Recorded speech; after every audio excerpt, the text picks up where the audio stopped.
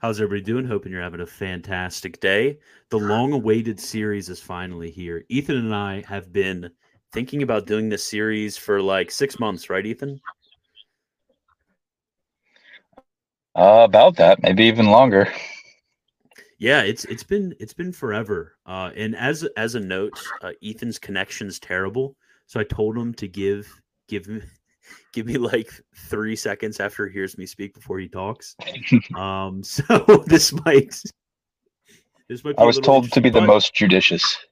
I told him to be very judicious about his speaking time, so we're not like talking over each other all the time. But this is the introductory episode, so if we mess it up, it's whatever. Just remember that it only goes up from here, right, Ethan? Absolutely. Okay, so we'll be answering some questions as well. This is kind of going to be like a chill introductory type thing. But first, I wanted to do a little bit of a personal introduction because all of you know who I am.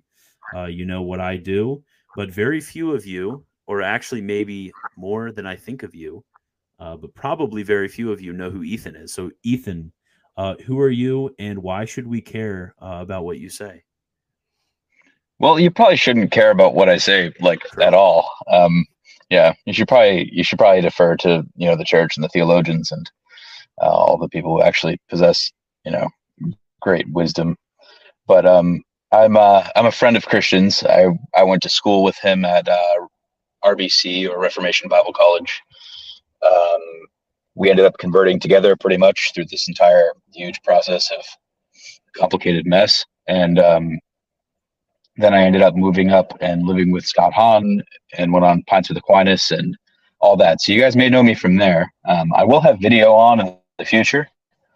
Right now, it's just kind of a odd circumstance, so I couldn't get it to work. But yeah, I mean, no serious reasons why you should listen to any of my opinions, but I love to read theology and study it as much as I can, and I'm a Christian. I talk about these things all the time, so hopefully I can contribute something.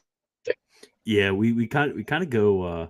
We've been like reading. I remember when how long ago was it when you first got your copy of De Revelatione? Probably like 8 9 months ago, and you came up to visit, and we ended up talking about fundamental theology for a very very long time. But yes, fundamental theology. We'll be getting into exactly what the heck fundamental theology is because a lot of people don't actually like. Nobody I know talks about fundamental theology in its proper sense. I've seen some people talk about fundamental theology as somehow like a broad, general sort of introduction to theology. But I've never seen people speak about fundamental theology in the classical sense. And I think it's very helpful. And it's very, um, it's something which we ought to study as helping with a lot of the problems, I think, that the community of those of you who watch the type of people that watch these episodes, the type of people who watch my channel, obviously not all of you, but a lot of you, young guys who are interested in theology, fall into a lot of vices, intellectual vices, that would be solved by reading fundamental theology. I think it's so important for that. I also think it's super important for when it comes to discussions with Protestantism. It's really I'm really really excited is all I'm saying just to do this.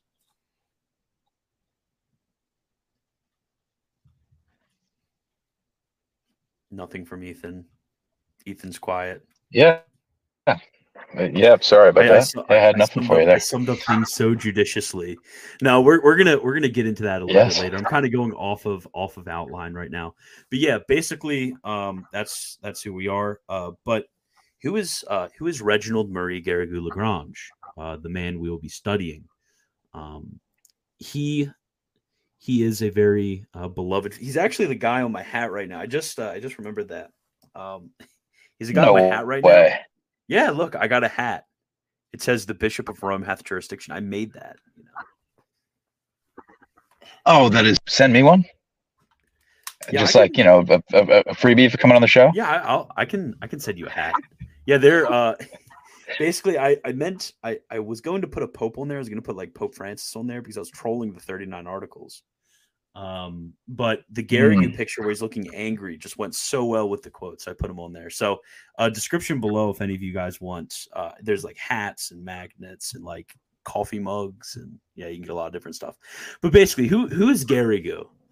So what you have after St. Thomas, all of you guys know about St. Thomas and the first Scholastic period in general. But after the first Scholastic period, you'll never believe it, but there's what's called the second Scholastic period.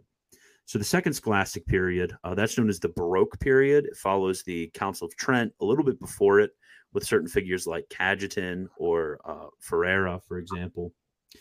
But what you get is you get people who are following within the school of St. Thomas. There's some figures during and right after his lifetime that we can call Thomists, but really Thomism as a philosophical and theological system gets built up by these guys in the second Scholastic period by way of continuing to comment on the works of Aristotle. Cajetan, for example, completed St. Thomas's commentaries on the logical works of Aristotle and also Porphyry's introduction. But you also get commentaries rather than on the sentences of Peter Lombard, like all medieval bachelors did. By bachelors, I mean those who have graduated from theological education and are studying to be a master. But all medieval bachelors lectured on or commented on the sentences of Peter Lombard. But in this new era of the church, you had throughout the entire church commenting on the Summa of St. Thomas. So you have this line of thinkers in the second Scholastic period who are known as the commentators. And then over time, especially in the 18th century, the early 17th century is kind of like the golden age. Basically the century after Trent was a golden age in theology. But by the 18th and a little bit in the early 19th century, you get a little bit of a stagnant period in theology. And then in the 19th century, you get this retrieval that starts to happen with what are called the collegio theologians. Certain theologians like Cardinal Perrone. If anybody knows, he was the guy who actually trained St. John Henry Newman in Rome.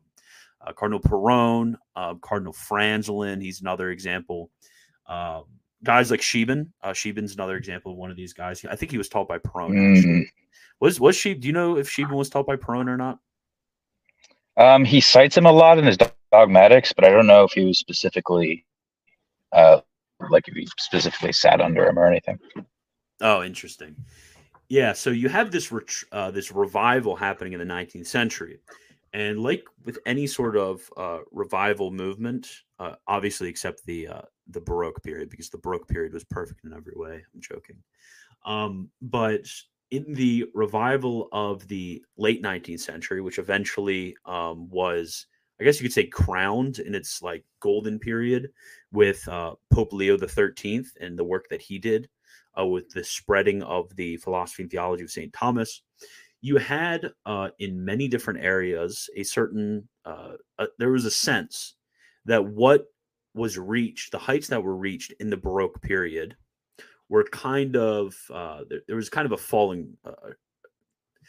There wasn't as great, I guess you could say, of theologians during this period as there was in the Baroque period. There was that sense that was going around. So you had a lot of figures looking back to this period, and Garrigou specifically saw himself, and I think this is what makes him unique. He specifically saw himself as an inheritor of that commentorial tradition. So not only would he teach their doctrine, like so many others were doing, but he also wanted to do what they did. He wanted to continue in their line of theology by actually acting like them, and then through that also being like St. Thomas. So he's a figure who not only has wonderful powers of exposition in following upon the tradition, he had access to all of St. Thomas's works, which were really cool. A lot of generations didn't have access to all of his works, but only a limited amount of his corpus. So he was able to study directly and deeply the text of St. Thomas, along with what he had read from the commentorial tradition. from some of the editions which were done during the Leonine revival era.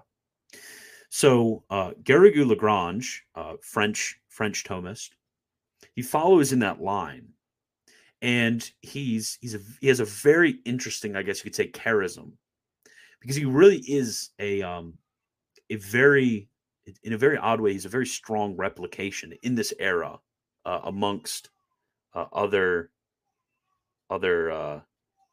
theologians. Amongst other theologians, he really is a like a replica of St. Thomas. It's really, really eerie, actually. You get him being interested in much in the same things, acting in much of the same way. He was a very simple man. He was said to be a mystic. There's actually reports of him having levitated before while contemplating beatitude, just like St. Thomas had levitated. He was frequently in ecstasies. He wrote a lot about mystical theology, and he also he combined that to the scholastic element of his thought. So you have this long tradition of Dominican mystico-scholastics that Garrigou kind of stands at the end of, which obviously we still have it after Garrigou, but I'm talking about like the greats, you know, the ones who wrote the very popular works, because just like St. Thomas, Garrigou not only wrote to the wise, Garrigou also wrote to the simple. It's actually said in the canonization trial of St. Thomas Aquinas by John the 22nd that St. Thomas, his works were loved not only by the wise but also by the simple, because St. Thomas is William of Tocco calls it his simplicity of style. That's what he describes as simplicity of style. We don't think of him as simple, but he actually, relatively speaking, was quite simple. And the same with Garrigou. The reason Garrigou's works got translated into English, a lot of people don't know this. If you ask yourself, okay, if Garrigou was this like egghead, you know, academic who didn't really have much traction, why were his works getting translated in English during his lifetime? The reason his works were getting translated in English during his lifetime is because he was so beloved by the Dominican tertiaries. So laymen who were interested in theology and wanted to read, they loved his works so much. They loved it so much. So this is really who Garrigou is. He's this really amazing figure who's covering everything from mystical theology to Summa commentaries to philosophy to individual works on Mariology, providence, predestination. He has spiritual works, sermons. He wrote such a wide range of different works. He wrote a 2-volume work on God, a 2-volume work on mystical theology, and a 2-volume work on fundamental theology. It's insane. And then also beside that, he has an 80-page bibliography of journal articles. That's it, just journal articles he had written. So that's I guess a kind of like as an intellectual and spiritual bibliography of Garrigou. Biography of Garrigou. I guess that's the best we're gonna get. Anything to add, Ethan? You're muted. Yeah, I just on your point about his simplicity.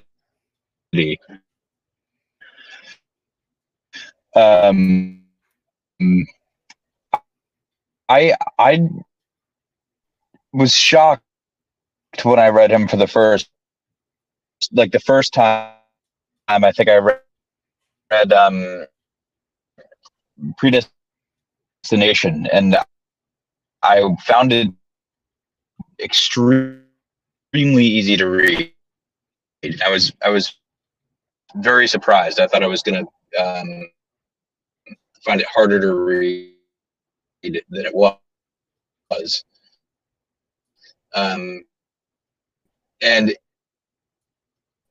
And yet, while being easy to read, he doesn't, it's not like he's losing anything. He knows how things unfold from there. He's one of my favorites to just read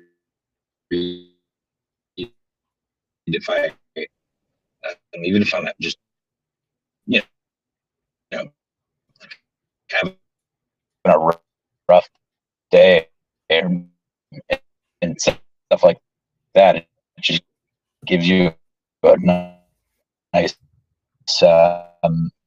just boost you right into contemplation, so to speak. boosts is kind of a funny So word, true, but Ethan. hey, it works. So true. So true. Okay, so everybody's been kind of asking. I guess we'll finally tell you guys about it. They've been asking about what Hello? fundamental theology is. Can you hear me? Can you hear me? Yeah, I can hear you.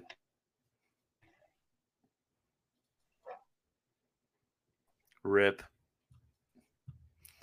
Okay, I'm gonna mute you for like a minute while I get into the fundamental theology stuff to get your audio recapped. Dang, is it letting me mute you? Oh no, Ethan has taken over the stream. It won't let me mute him. Rip. Could you hear Okay, me? so Hello? yeah, you're kind of off right now. Okay. Christian? It's such a boomer moment right now for me. I can't figure out how to mute. Oh, no, rip. Okay. You I'm gonna could you hear continue me? on, not that well, actually, but enough.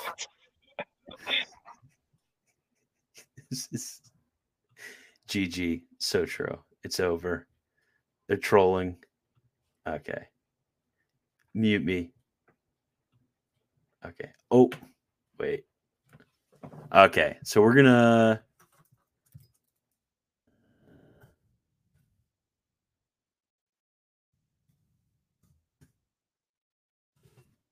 Oh, wait, he figured out how to mute himself. Okay, good. Okay, good. So we're going to continue right now. So what exactly is fundamental theology? Because I keep using this term, and a lot of people are confused. Is fundamental theology just apologetics? Is it just a fancy form of philosophy? What is fundamental theology? So when it comes to fundamental theology is described as this is by Saloveri, who wrote the Sacra Theologia Summa. Very good work, by the way. He describes it as the quasi bridge between philosophy and theology. It's a quasi bridge. So, what fundamental theology does, it's properly a part of theology. It's not a part of philosophy. It's properly a part of theology. But what it does is it takes revelation. So we have this body of revelation from God, and it gives reasons why, or certain motives why this revelation is credible. So it defends its own principles. That's what St. Thomas says. It defends its own principles because the highest science defends its own principles. So it's wrongly reduced to like some sort of apologetics, because by apologetics we think like, okay, we're going to be defending the faith, we're going to be showing how these various propositions of the faith are contained in the deposit of revelation. That's not what it does. Rather, what it does is it shows by way of miracles, by way of prophecies, by way of the completion that we find in the Catholic faith to human nature. That's a completion, perfection. I'm being loose with language right now. But through these means, we show the reasons why the revelation is credible. Because we can't properly prove, like we would, for example, that, I don't know, the powers of the soul are really distinct from the essence of the soul. We can properly prove that from scientific principles. But we can't prove revelation in that way. Because revelation is something which is above the domain, properly speaking, of the human intellect, something above the domain of the human intellect. So we can only give sort of reasons of believability, I guess, if you want to put it like that, like why it's believable. And the way in which we can show why something is believable is the same way in which Christ and the apostles did it, by pointing to miracles, by pointing to prophecies, by pointing to these things that could not have been produced by men. So when it comes to fundamental theology, there's going to be three parts to fundamental theology. So the first part is the introduction to sacred theology. So in the introduction to sacred theology, all we do there is we just show the nature of theology, the divisions within theology. Actually, some discuss the history of sacred theology. So that's what we do in that first part, and then from that, we're going to discuss De Revelatione. So De Revelatione is what's covered here, although there's a brief introduction to sacred theology appendix to the front. But De Revelatione is on divine revelation. So we ask ourselves, what is revelation? Basically, it's what is revelation? Where is it found? Well, actually, never mind. Not where is it found, but what is revelation and why should we believe it? That's what De Revelatione is covering. That's what on revelation is covering. Then the third part is De Locis. De Locis covers where is revelation to be found. So people were asking before the fun question. Where is it? People were asking the fun questions about material sufficiency, for example, or part and pardon. So that actually would be covered in De Locis. De Locis is this third part of fundamental theology. So De Revelatione doesn't cover, in this book specifically, De Revelatione on divine revelation. This doesn't specifically cover sacred issues surrounding the fathers, sacred scripture, basically the deposits of revelation or the channels or the sources of revelation, whatever language you want to use, or the places of revelation or the fount of revelation, whatever you want to use for where revelation is found and how we go and take these points of revelation in order to make arguments that something is revealed. That is all part of De Locis. So we're not covering that here. Rather, we're just covering what revelation is. So this is going to take us into fun questions surrounding nature and grace. And then we're also going to be looking at the sort of why we should believe it. And then next to this is going to be some fun questions surrounding how the ascent of faith works. So you get questions all the time from people struggling with the certainty you can have about the faith, how the church relates in her promulgation of the faith to the causality that God has of revelation. These are a lot of different questions that are just going to be covered in De Revelatione. And that's why this is two thick volumes. De Revelatione, fantastic. So when it comes to its sort of place within the tracts, so up to this point, once you hit De Revelatione, what's assumed here, at least in the traditional ordering, is you go through first logic, then natural philosophy, then metaphysics, then ethics. That's your sort of philosophy up here. And then after fundamental theology, you're covering things like De Deo Uno, which covers the unity of God, De Deo Trino, on God the Creator, and then your tracts on morals and blah, blah, blah. So the place when it comes to fundamental theology is it's going to bridge it. And it's going to bridge on both sides. So on the side of philosophy, it's going to tell philosophy the motives of credibility. So it's going to go over to philosophy and tell philosophy, like, hey, here's why you should go beyond that and why you should go to this higher order of the supernatural order of knowledge. And on the other hand, it looks forward and grounds. That's why it's called fundamental. It grounds all of sacred theology because it gives it the matter of theology. It gives it the thing in which, well, I guess the object of theology is actually the proper term. It gives it the object of theology, what it works with. It also tells it its rules. It tells it a bunch of different stuff. Its nature. There's a lot of stuff that De Revelatione does for theology as well. So it's really one of those lost gems of the older way of doing theology. Right now, you kind of have apologetics, which is seen as something that internet people do, and rather than people who are serious. But no, actually, De Revelatione is a very, very important tract. Okay, Ethan says his connection is pretty solid now. So, Ethan, are you back with us? I hope so. Does it seem like you can hear me Oh, better? you sound a million times better. Oh, that's excellent. Very good news.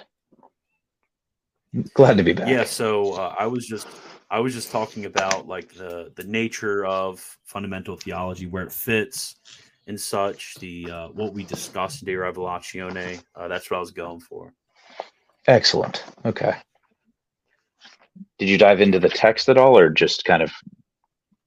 No, no, I wasn't. Okay. Did you? If you wanted to dive into the introduction, we can. But I wasn't planning on getting into the text at all.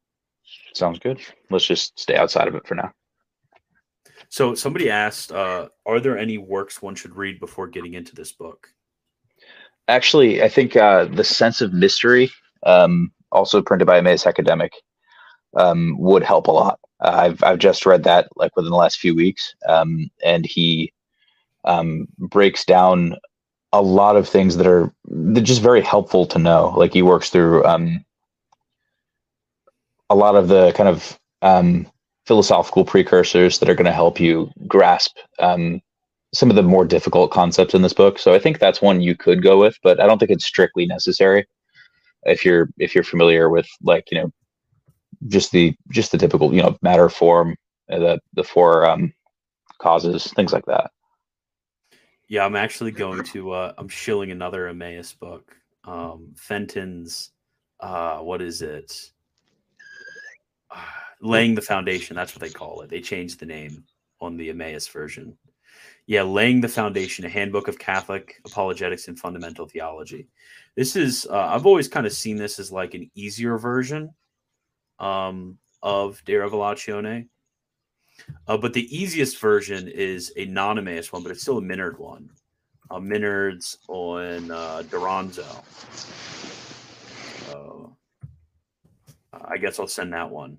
Sorry, Emmaus. I have to give somebody else some love. Who prints this one? I've actually been reading this Aruka Press. Yeah, I've been reading this recently. It's honestly one of my favorite books. Yeah, but this covers Introduction to Theology, Revelation, Channels of Revelation, then the Church. So, like the first 250 pages is basically like a super summarized version of the Revelazione.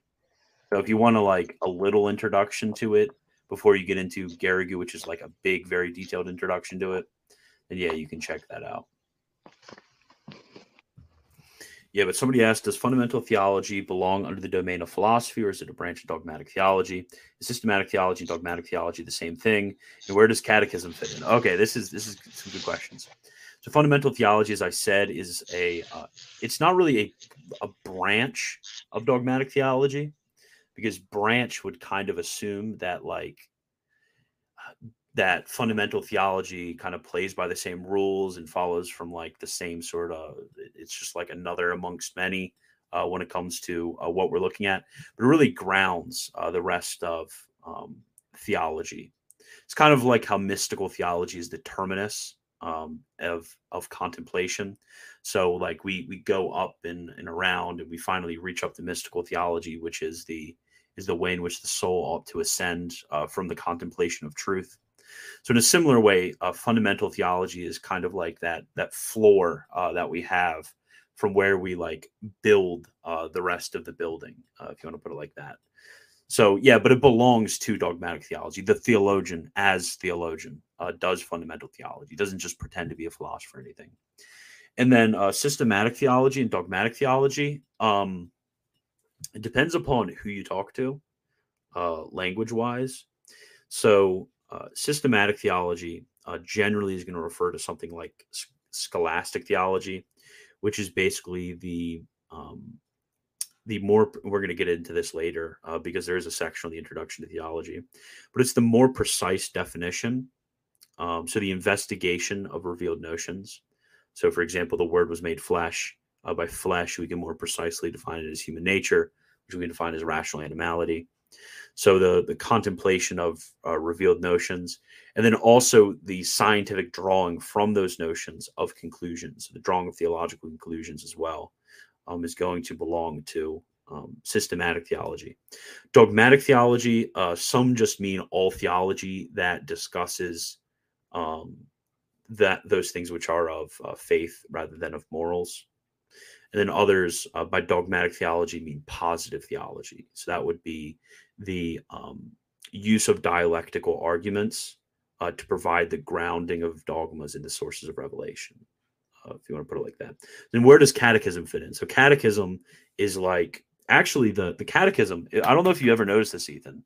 This is really interesting. The catechism actually has a section for De Revelatione in it. You know that? No, I didn't notice that. Yeah, if you look at the way in which the catechism is ordered, because Garrigou makes this really cool comment in the beginning, in the introduction, is that like all of theology kind of follows the Apostles' Creed. And he's like, okay, where's fundamental theology in this? And he's like, fundamental theology is in the Credo. So what it means to say I believe. That's what fundamental theology is. So the Catechism actually has this section where it talks about man's capacity for God. Man's capacity for God. Oh, I never thought about it like that. Then, that's God really helpful. To meet man, and then response to God. So this like first section, I believe, we believe, that's basically fundamental theology. He's also talking about like the deposit of revelation, transmission of revelation, revelation itself. Yeah, so it's interesting because you get even in the current catechesis method of catechesis, you still get this this same sort of ordering that we find in the schools.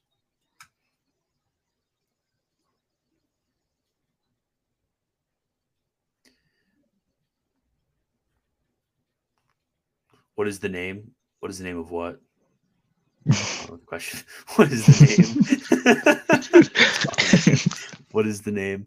Okay, I'm gonna pull up actually De Revelatione real quick. I want to read the introduction now that I said the whole I believe thing.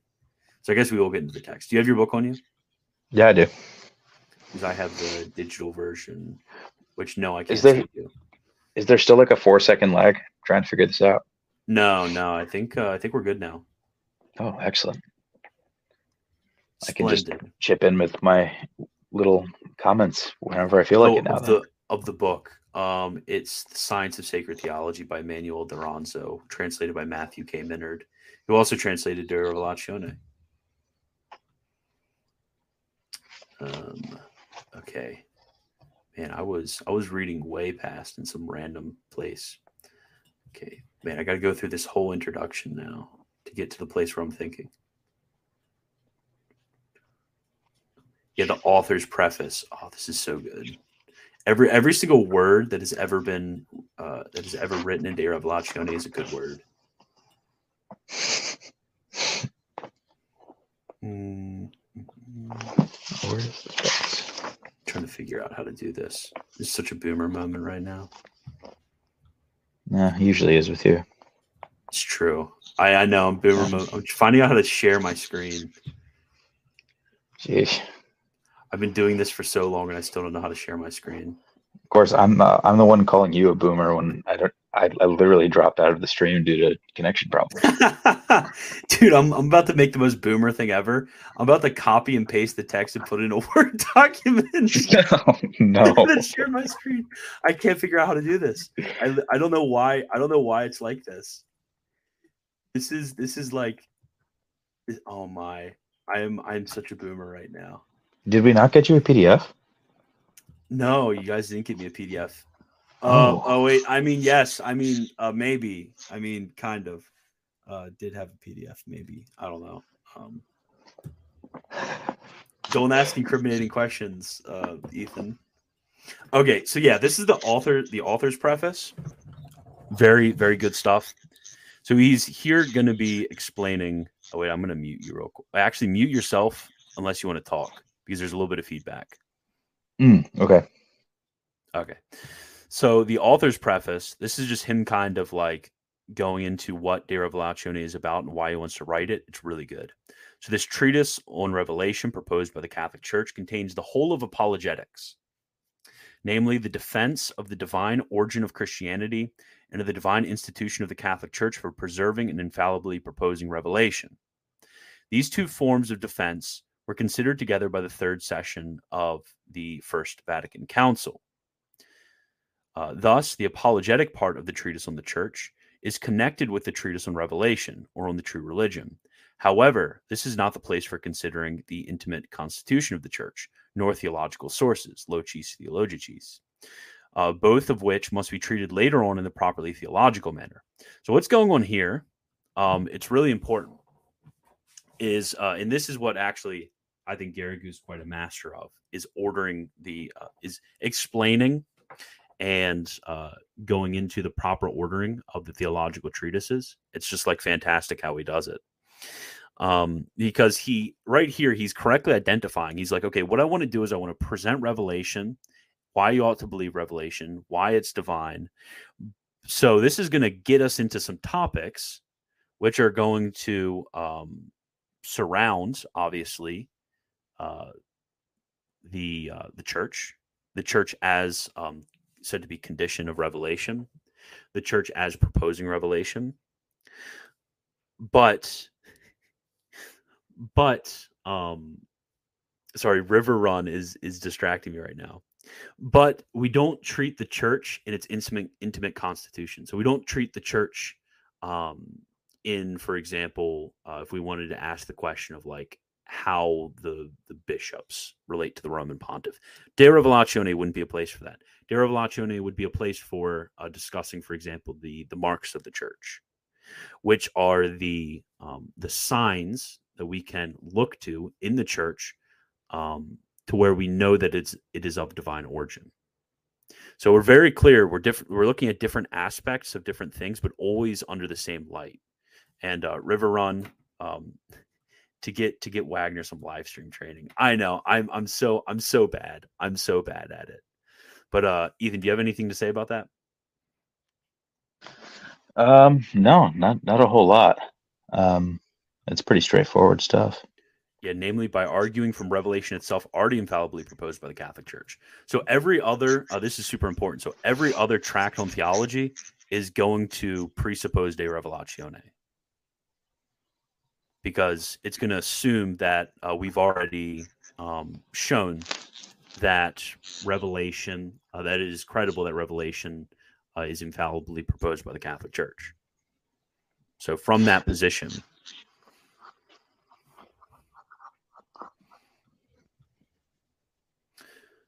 so, nay, the treatise on the intimate constitution of the church logically ought to be treated after the treatise on the incarnate word and redeemer, following the rightful ordering of the apostolic creed. Although for the sake of convenience, in order to avoid repetition, the exposition of the constitution may be placed after the apologetic proof of the church's divine authority. So everybody's wrong. If you truly want to look at where ecclesiology ought to be treated, it's after the tract on the divine word. So St. Thomas was to write a treatise on ecclesiology. If he would have wrote a tract on ecclesiology in the Summa, he would have gotten it right after the incarnation. Some people try to place it in the front. I don't like that. Garrigou says it's apparently acceptable. I guess I'll listen to him. So in this book, apologetics is not considered as being a science specifically distinct from sacred theology, but rather it is held to be one of its particular offices. So it's an office of sacred theology, one that is rational and defensive. For apologetics does indeed argue from reason, although under the direction of faith, as we will explain more fully in the prologue below. Hence, this work is conceived as being a work on fundamental theology, that is, theology considered with the foundations of faith, or to put it another way, as a critical reflection on the value of supernatural knowledge of faith. This is actually Scheeben. This is really interesting. You might be drawing from Scheeben here, actually. Because Scheeben, when he talks about his version of De Revelatione, it's really like supernatural epistemology is kind of how he views it. It's really interesting. Yeah, that's helpful. It wouldn't surprise me at all. Mm-hmm, mm-hmm. So, but I feel like Garrigou, at least, from, yeah, I know STS. I'm very disappointed in the STS that it places it where it does. But that was really common in the manuals, unfortunately. But yeah, when it comes to Garrigou's treatment, it's a lot less individual, I guess, if you want to put it like that. It's a lot more corporate. I think, or universal, I guess you could say.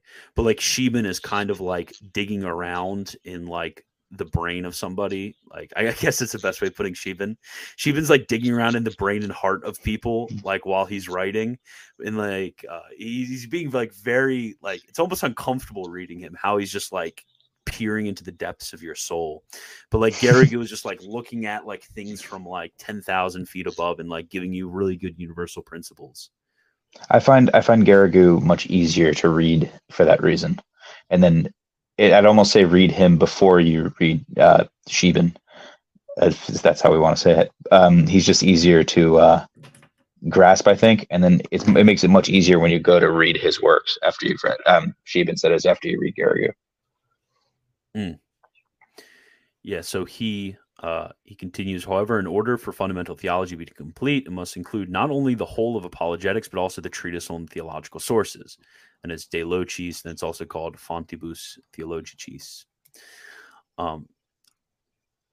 Actually, I've heard it, Fontibus Revelation, De Fontibus Revelationes, but I guess it's also, there's like 10 different names for each one of these treatises, especially on sacred scripture, divine tradition, the magisterium of the church. Because what you have with fundamental theology is fundamental theology just lets you know revelation right here, De Locis, here are the sources you go to. Because the terminus, it's really interesting because the terminus of De Revelatione is you're looking at the preaching of revelation by the Catholic Church. It's really important. Is there's a unity to revelations proposed. It's the preaching of the Catholic faith by the Catholic Church is divine in origin, because the Church stands there as said to be the condition of revelation. So you can't kind of graft De Revelatione. I actually asked a professor one time who is well read in Garrigue. In this work by Garrigue, and I asked him like, "Hey, do Protestants like kind of have a De Revelatione?" And they don't, and they really wouldn't be able to go off of our versions of De Revelatione because the terminus of our proof, our apologetic proof, is revelation as preached by the Catholic Church, which is why you're really going to find no other work like this. No other religion is going to have anything like De Revelatione. The Catholic religion is the only one who's able to defend herself in this way. It's really, really, it's really, really cool, actually. And I think as I've studied De Revelatione more and more, I've studied through a few different authors, the way in which they put things, the way in which they organize things, and express the proofs of things. And it's just, it just makes me more and more sure in like a subjective sense, because obviously faith is objectively certain of its object, but like in a sort of, I guess you could say, sense of affections, just extremely certain in that sense, in the fact that we're the real deal. Like the Catholic Church is the real deal. We have like 2 volumes explaining what revelation is and what are the motives of credibility for believing it, and nobody else really has anything when it comes to motives of credibility, and it's pretty sad, actually. And I actually think there's a lot of reasons for this.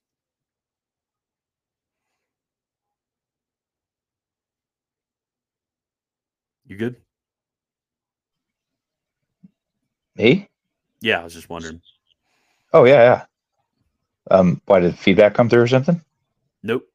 I was just that seemed like something you would want to harp on. Oh, no, yeah. No, I guess I just didn't have anything for you there. There's like no Protestant version of De Revelatione. Like, I know, yeah.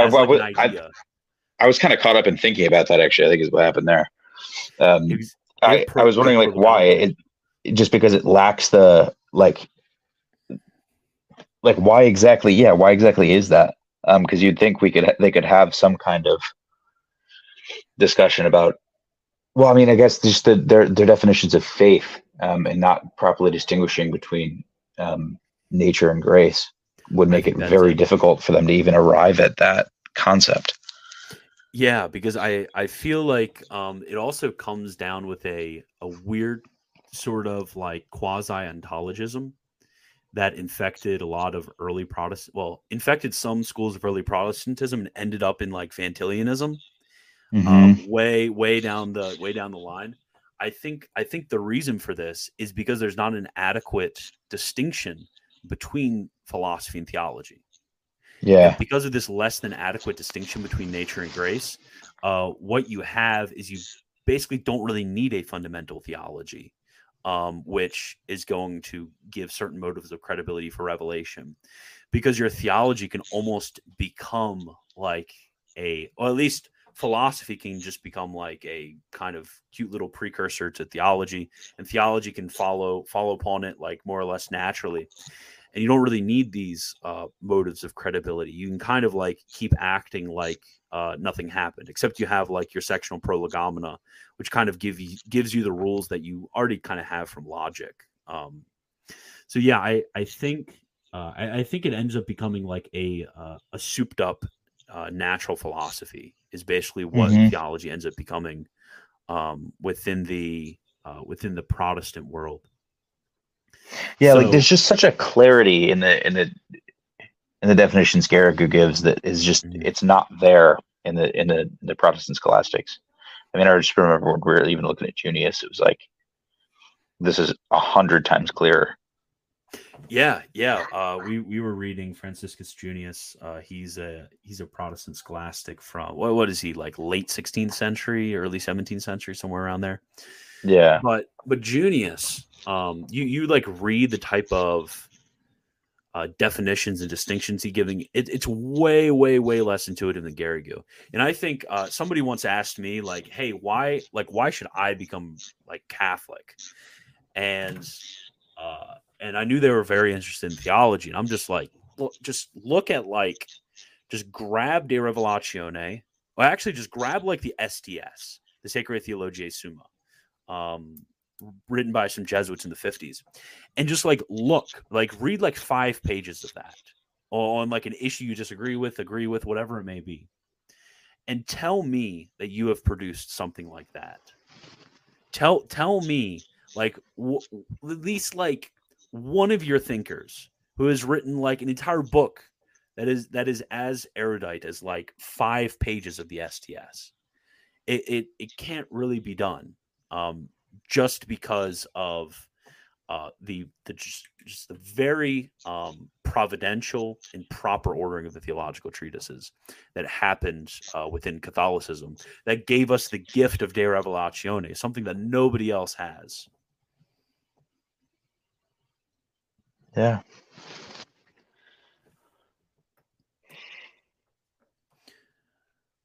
Okay. Oh, yeah. Somebody's asking why are motives of credibility no longer used in apologetics. Well, I think it's because apologetics isn't actually done anymore as like a proper science, really. I mean, do you ever hear anybody like when they actually like 2 or 3 weeks ago, I was in a Discord server and there was a very intelligent Muslim, well, former Muslim, who basically like was like, okay, I don't really believe in Islam anymore. I'm kind of like at a time where I'm a classical theist, but I'm not really sure what God wants me to believe, whether there is some sort of revelation out there. And we actually get into this a little bit more in De Revelatione, how this works. But you basically had this situation where a lot of people would not really know what to do. Like, okay, we have this guy. He believes in God. He wants to look to see whether God calls him any place by revelation. And I was like, okay, well, I'm gonna start with this like motives of credibility stuff with you. So here are the various different motives of credibility. Here are the various classes of miracles. That's really interesting. We'll classify miracles and show through philosophy why certain miracles have to be from God. Then also we can have a certain moral certainty basically that God wouldn't deceive us in the way in which he has.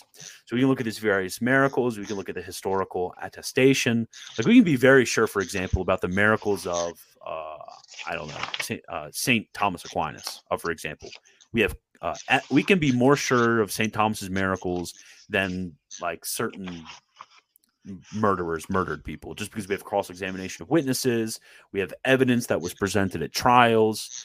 We can be very sure about these different miracles that serve as motives of credibility for the Catholic faith. And talked to this guy, went through this, and he was basically like, that actually like really makes sense. I think that like the divine stamp of credibility is on the Catholic faith.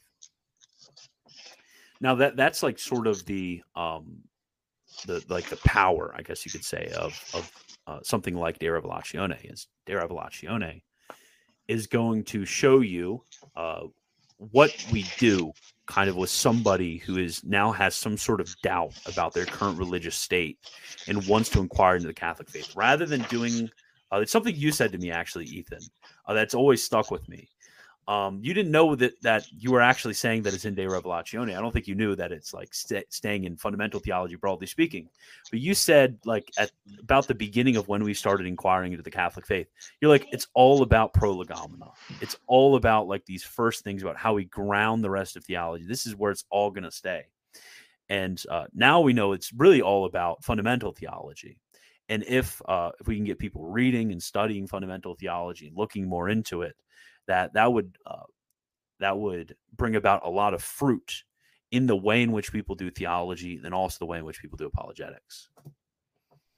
No, yeah, that's exactly right. I think I was thinking about it as you were talking there. I mean, the first thing when you were talking about how apologetics isn't really done anymore, there is a distinction. I can't remember where it's made. I know Dr. Mittard put a footnote and everything on it, but he distinguishes between like the defense of one particular topic in theology and apologetics itself as a science. Mm-hmm. That's what apologetics is online. Like we call it apologetics, but it's really just like treating one particular subject, which doesn't really always help, since a lot of those things presuppose faith to begin with. Mm-hmm. And so, especially for arguing with people who don't grant, that God speaks to men, you're not going to get anywhere. Secondly, on what you were saying about me making the comment about it all being about prolegomena. Yeah, I mean, I think any convert is going to recognize while reading this book that this was the process that they went through. Mm-hmm. In a very real way, like seeing, signs, miracles, and then it all culminates, I'd say, for every convert I've talked to, in recognizing the miraculous life of the church, and seeing all of that together. It just creates this beautiful, it's just beautiful. It stands out in such a way that you recognize it's not a merely human thing. Yeah, it was like it's super eerie when you're a convert who because I mean, both of us are kind of very self-reflexive about our own conversion, about the own affections of our souls, and the way in which we progressed into like Catholicism, and having that sort of experience and thinking about it a lot and talking to people about it a lot, and then reading something like De Revelatione, and then having just like when he talks about like the way in which conversion sort of happens, he's just like putting before like your eyes exactly what happened with you, and it's just like, that's like real. It's like eerie almost. Yeah, it was like shocking to read and recognize that he was putting in a system what had happened, like concretely in life, Okay, so I'm going to continue in the introduction. So hence, we have given the following title: Fundamental Theology, Apologetic Part. We added according to St. Thomas's doctrine based, because the texts of St. Thomas pertaining to the matter at hand are carefully chosen and explained for each question at hand. In this way, one will have a true introduction to the study of St. Thomas Aquinas' Summa Theologiae. I actually didn't pick up this part on like my first like 3 readings, is that he did mean this to be like an introduction to reading the Summa as well. That's really interesting. Did you notice that? I did not notice that. I swear I've read like this author's preface no, like is that 4 in the times. original? I know, I read that preface so many times. Is that it is in the original? How did neither of us notice this? We're so bad. We're terrible. Well, that makes a lot more sense of why when I go back and read the Summa, I can make a lot more sense of like where it's coming from. Okay, yeah, because St. Thomas didn't have like really a proper fundamental theology treatise. He treats miracles, which kind of cover something similar. But yeah, here is basically Garrigou writing for St. Thomas a fundamental theology manual, just as St. Thomas would have. But in this, our critique of the value of supernatural knowledge of faith, especially in the speculative part of the work, will develop its arguments in opposition to philosophical rationalism. This is going to be really, really interesting, actually, because this was something I felt like a bit of like a fish out of water reading all of the stuff of him critiquing certain continental philosophers. So I'll have to be very judicious with my exposition of those parts. I think while it may there's always like the critique of like, oh, this or that thinker, like straw man this, straw man that, like blah blah blah blah blah. Who cares, honestly? But really, who cares? Because it's because really, as St. Thomas teaches, error is meant to present the truth to us in a clearer manner. So, who cares if St. Thomas was misrepresenting Kant? Because whatever bastardized version of Kant he happened to present to us, still is able to help us contemplate the truth. Because that's really what error is meant. Just like I don't care about the whole like was Nestorius a Nestorian or was Eutychius Eutychian or whoever. I don't really care about those questions because really the error is actually helping us be able to provide the truth of golden mean, as Garrigou calls it. Well, so this is a warning right there that we don't really care about being accurate with other people. I don't know if your only goal is to show, what is true, then in a certain sense it doesn't matter. But in another, like, we really need to treat those guys as like people, and consider their actual thoughts and think about what do they actually mean and argue against them on their own terms. It just depends on the end we're seeking. Are we seeking to argue with Kant, or are we seeking to explain the treatise on divine revelation? We're not really seeking to do the latter here, at least. Maybe somewhere else sometime in the future. I think what's really, really, really important is recognizing that when he says Kant, he means Kantians. And when he says like Descartes, he means Cartesians, and so on. Yeah. Because really what you have is a lot of the original thinkers present, they are much more brilliant than that's why like I don't like criticizing some of the like original Nouvelle Theologie guys, because I think they were very brilliant. Obviously, I know that there were some more radical guys who fell under Garrigou's wrath very rightly. But there are others guys who are a lot more moderate, very brilliant. So it's hard to be like very harsh with them. But on the other hand, their followers you usually don't reach like the same level of brilliance. So when we speak about like the De Lubacians, for example, we're speaking about a very different group of people than like De Lubac himself, or like the I can't think of another example, but basically when it comes to dealing with like Kant, he really means the Kantians. He means those who follow Kant and what they're kind of saying about what Kant says. Okay, so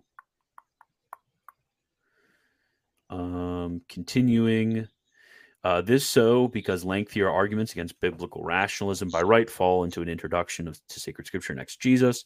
Therefore, to accomplish our own end here, we will treat at length of the notions of revelation, mysteries, dogmas, and supernaturality of faith, and the notion of credibility by comparing Catholic notion of all these various matters with heterodox notions of them.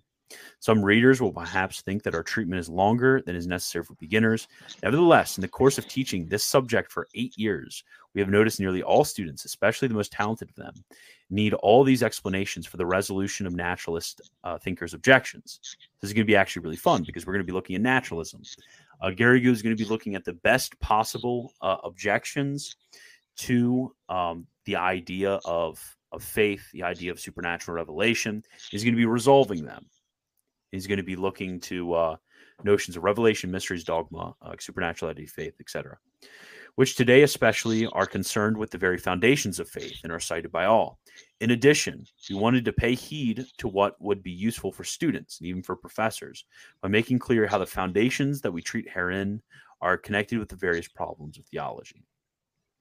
Among the questions occurring in the treatise on Revelation, one of the greatest importance: how is revelation to be recognized as the formal motive of infused faith?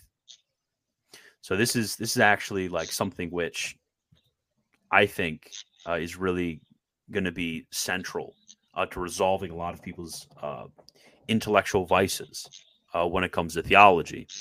Is that why we like, for example, if you ask me why I believe in the resurrection, what's the right answer for why you believe in the resurrection, Ethan? Let's see if you can get it right. You believe in the resurrection because of the authority of God who reveals. Boom. Boom. Why do you believe in the resurrection? Some people are like, well, I believe in the resurrection because I did this history, blah, blah, blah, blah, blah. No. You don't believe in the resurrection because of some accidental chain of historical passing downs or whatever. You believe in the resurrection because God revealed it. If something is on the motive of anything less than God revealing, then it's not truly faith. This is super, super, super important for resolving a lot of people's objections. The formal motive of infused faith is the authority of God revealing. This problem is the same as questions concerning the ultimate resolution of supernatural certitude of faith. So how does certainty work? Which is commonly set forth in the treatise on faith. However, many other contemporary authors settled these matters immediately after their lectures on Revelation, the Church, and the theological sources, doing so before their lectures on the one and triune God. By contrast, according to the tradition of the scholastics, the true location of the treatise on faith was placed by St. Thomas at the beginning of Secunda Secundae in the Summa Theologiae, after the questions on grace, and before the articles on hope, charity, and the other virtues.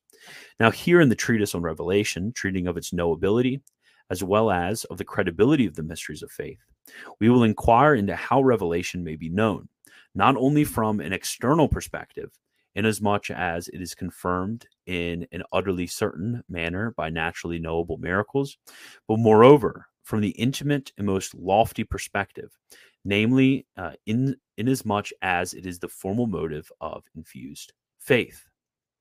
Thus, we will explain, and this is what I was thinking of actually, thus we will explain, as ought to be done in fundamental theology, the first words of the Apostolic Creed, I believe. So this is what we treat, I believe. However, in order to resolve this important question, we will at length set forth the opinions of various theologians, especially those of St. Thomas and his disciples, concerning the grace needed for the beginning of faith, as well as for adhering to its formal motive. According to these illustrious authors, supernatural faith is not discursive and is not formally and intrinsically founded on natural certitude regarding the fact of revelation known on the basis of miracles, but instead is founded on supernatural revelation itself. What does this mean? The motives of credibility, they don't somehow become the motive for our ascent of faith. Rather, the motive for our ascent of faith is always supernatural revelation. That would be Pelagianism. Exactly. This is what we're always, like, this entire treatise, it's kind of funny. What we're always trying to stop ourselves from doing is becoming Pelagians. Always. That's just been Christianized entire life. You know, when we were Reformed, we used to think that Pelagianism was just like, was merely like denying the effects of sin. Yeah, crazy. Pretty much. I mean, yeah, or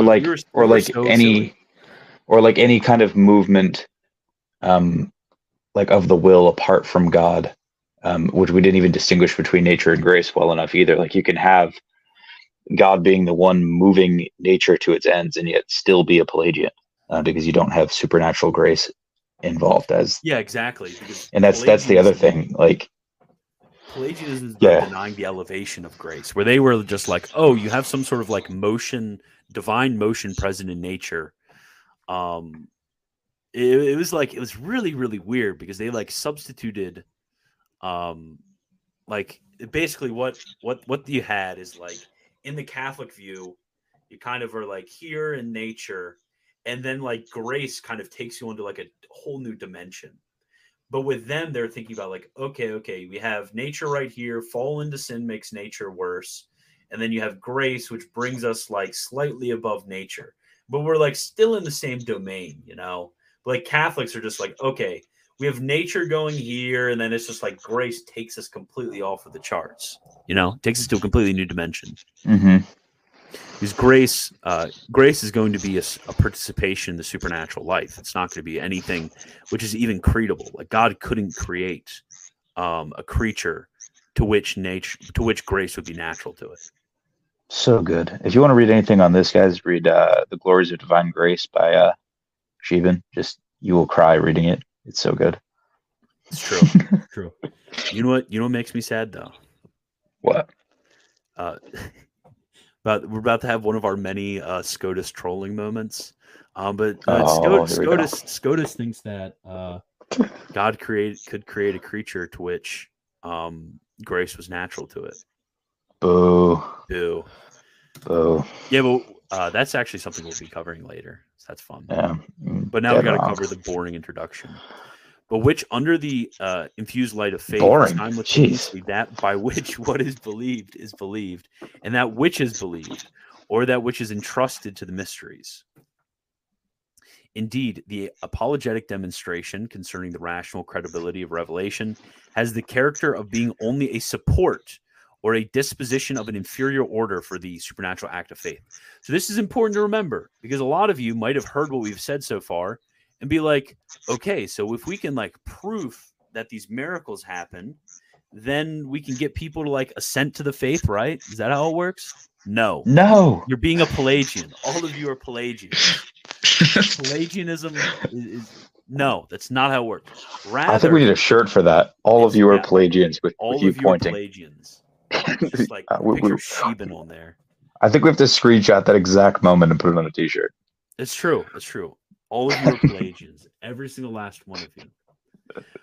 Because it is the motives of credibility. They do not like elicit somehow the act of faith. They don't bring it about. They are a support. They dispose in an inferior order for the supernatural act of faith. It's kind of like, I don't know, this is about to be the worst illustration ever, but I don't care. It's kind of like how when I make coffee, do you know what a mocha pot is? No. Well, oh wait, actually, I need to solve this real quick. He says miracles do not compel faith because faith is free. Also because miracles are actually something which still are not intrinsically supernatural, but only modally supernatural. So, faith is far superior to miracles. It's true. But a mocha pot is this contraption, I guess you could say, for making espresso. You put it on your stove and then you like warm it up beneath, and the espresso actually like comes out on top. But you add water to the bottom. And what I found out is a good practice is you are supposed to warm up, like boil the water and put boiling water in the bottom and then warm it up. So like quickly comes out rather than having to have the water warm up and everything. So basically the motives of credibility is the difference, having the motives of credibility versus not having the motives of credibility. And this analogy is going to fall short. But it's basically the difference between like putting the cold water in and putting the warm water in. No matter if it's cold or warm, it's still not going to make coffee. You still need to put the coffee grounds in up there. You still need to warm up the bottom and have it go through. It's not going to make coffee just by warming up the water. Rather, it's going to dispose the water in the disposition of an inferior order towards the making of the coffee. This is such a you example right here. Just taking something from your. No, it fits, but so does like, you know, me going and cleaning up a crime scene and scraping all of the blood and Yeah, you didn't explain the fact that you work in crime scene cleanup. So to be fair, this is a really oh, fair weird. enough, This is a fair really enough. weird comment for you to Yes, make. okay, fair enough. Yes, I work in crime scene cleanup. So we go in and if there's blood all over the ground, we clean it up and rub up the floor and everything like that. It's a similar thing. It's like, hey, somebody's got to live here. You can't just have them move in if there's a bunch of blood on the floor. You kind of have to remove it and put the rest of everything else in order before somebody else can come in and live there. But I think the best example we could give here is just the one Jesus gives with the parable of the sower. There's several seeds that are planted in different places. Some land on rocks, some land on in thorny areas. Others land on well-tilled ground. So the matter, or like the lower thing, is disposed to receive the form or the act, which is like the seed, thrown on the ground that is made for the seed, and the seed can grow there. I think that's a good example of what we're trying to do in apologetics. Not give people faith, but just clear the way so that they can make the act, so they can receive grace. Yeah, St. Paul, he makes a similar comment when he's like, I have planted, and then Apollo has watered, but God gives the growth. Yes, exactly. Exactly. Like the motives of credibility is the planting and watering, but without the motion of God to bring about the growth in plants, we're not going to get any plants out of it. Exactly. Yeah. I mean, there's a real sense in which, like the preacher needs to know, or the one going out and converting people. Why don't I have the term missionary? Needs to know this stuff inside and out, because they're going to run into people who don't have faith.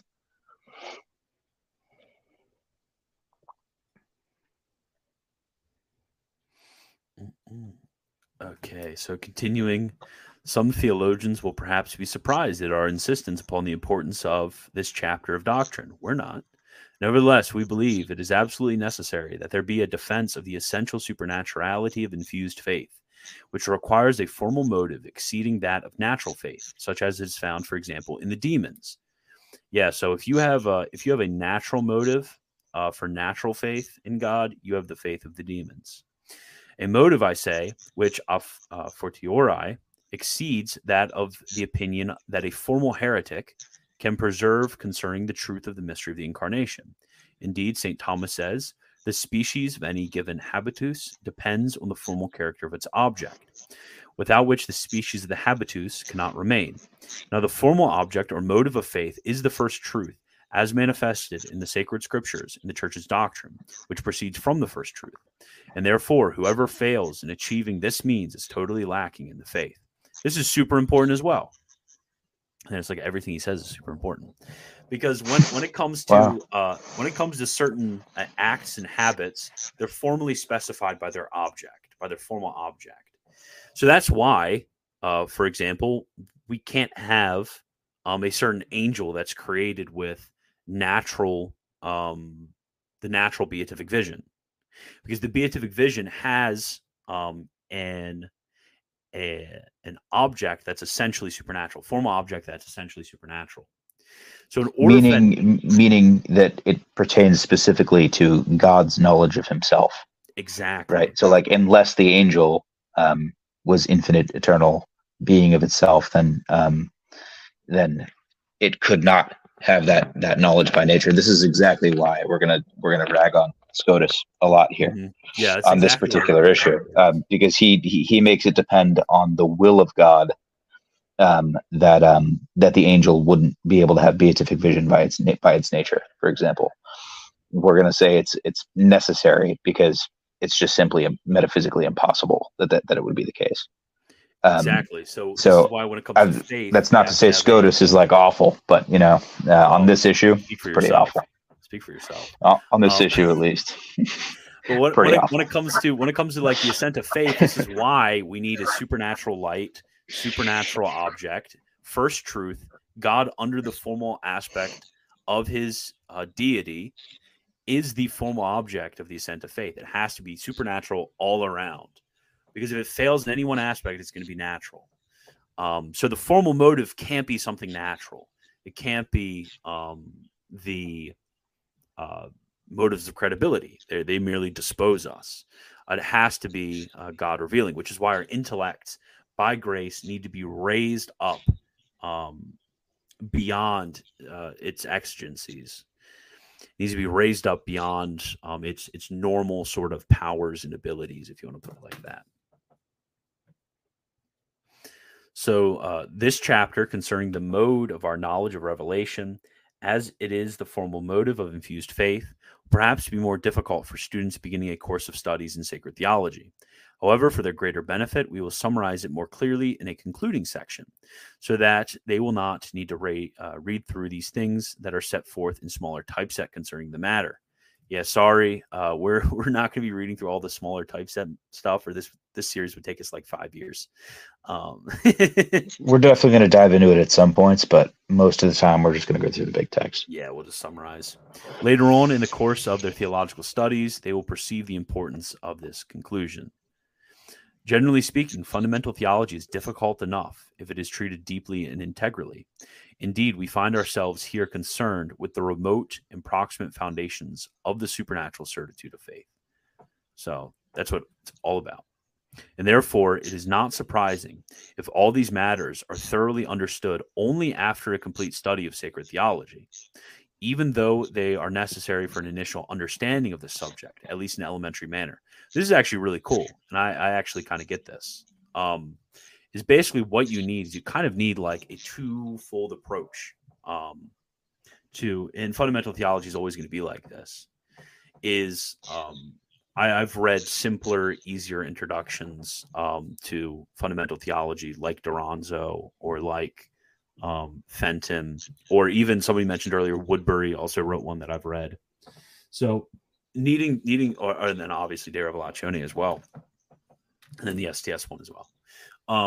But reading these sections on fundamental theology, at once it's gonna help just introduce all of theology for you. But eventually, as like I read more stuff, I find myself going back to fundamental theology and maybe like picking up Garrigan and being like, okay, I remember he discussed this in one place in a very important way that I think is going to affect this. For example, I've been reading some stuff about whether Christ would have become incarnate had man not fallen. That has all to do with fundamental theology, actually. And I think it exposes a lot of the scotistic weakness in fundamental theology, the answer that the Scotists and the Suarezians gave. But like literally, it's just everything, all roads lead back to fundamental theology. This is very important. So this isn't going to just be like a one-time sort of read or series or whatever. This is going to be a book you're going to buy and then constantly go back to over and over again.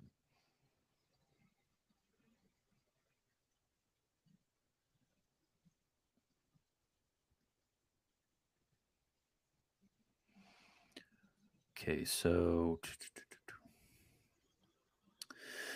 hence the study of fundamental theology can be profitably taken up again at the end of the course of sacred theology, and in this way, one can thereby undertake a critical reflection after having direct knowledge of theology.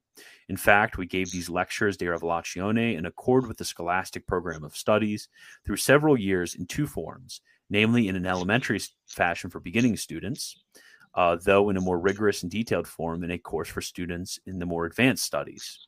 Therefore, note well that we have written out in smaller type those things that are not necessary for beginners, although they nevertheless are the use of the more diligent readers.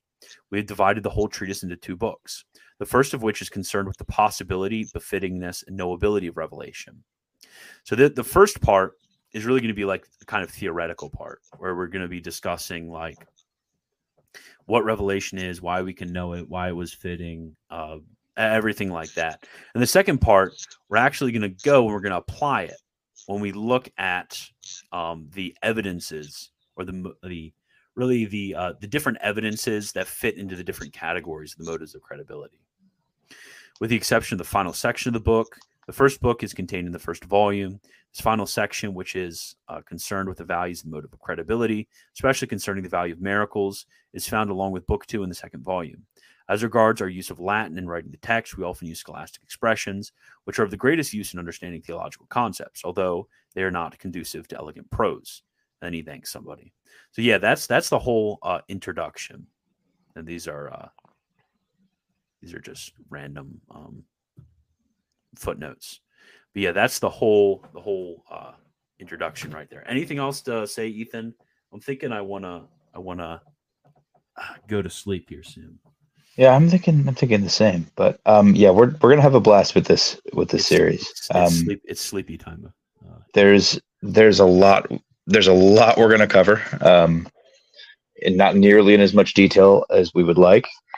I'm quite sure, but yeah, at the same time, this is extremely important stuff, and I can tell you this stuff from this work has come up in Christianized conversations for the last, pretty much the last 2 years. Even before we read the book, we were talking about and working through a lot of issues that we didn't even know were here. So, well, we knew there were issues. We just didn't know where to find answers to this. And then we read De Revelatione and we're like, okay, all of our questions are answered now.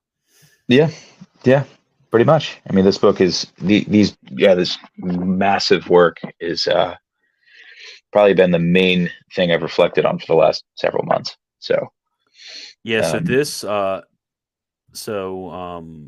next time we're actually going to be getting into the state of the question. I don't know. Actually, yeah, we'll get into the state of the question. So we're going to be getting into a little bit more about specifically what the state of the question is for fundamental theology, and then into the nature of sacred theology in general. So there's going to be three articles: that definition of sacred theology, division and unity of sacred theology, and the methodology of sacred theology. So that's going to be some really fun stuff. Oh, it's so good. I'm excited to get into it. Oh, buy book or get if you buy the book, use the link below because that's an affiliate link, and I will get like a bajillion %. I'll get like $1 bajillion for each volume because they're $60 a volume. So okay, so thank you everybody. Goodbye and God bless.